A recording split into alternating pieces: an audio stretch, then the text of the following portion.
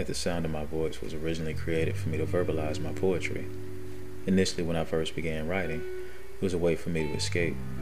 To use words to create a different outcome when whatever was happening in my life wasn't what I wanted it to be. Well, you know how the mind works. Once your imagination starts to run, if you let it run long enough, you might end up somewhere new. I've always been one who desired to inspire mental as well as a physical stimulation with my work. With this platform, I want to introduce the most seductively, prolifically diverse, widest array of poetry and scripted stories that will arouse the audience's intellect and hopefully provide a newness in their perspectives. Now, at the sound of my voice, let's go.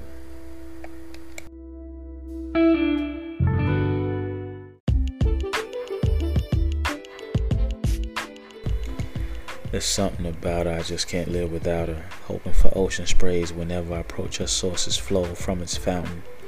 It's been a minute since our last encounter, so the amount of build up inside of me may just rightfully fit inside of her encounter. I count her explosions, then go deeper into her emotions, elated at my composure, me sober until I digest more of her potent.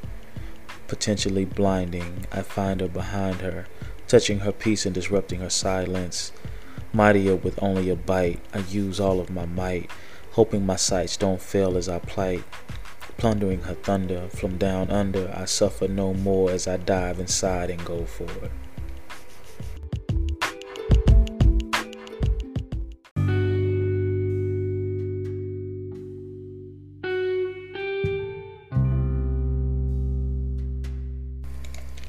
I would like to express my deepest appreciation for you taking the time to listen to this episode of At the Sound of My Voice. If you have any questions or feedback, please feel free to leave a voicemail, a comment, or a review.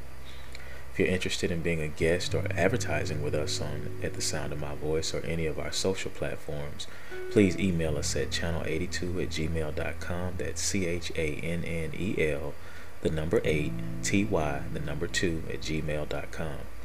You can also follow us on Instagram at _the_sound_of_my_voice for even more content and updates. And stay tuned for our merch coming very soon.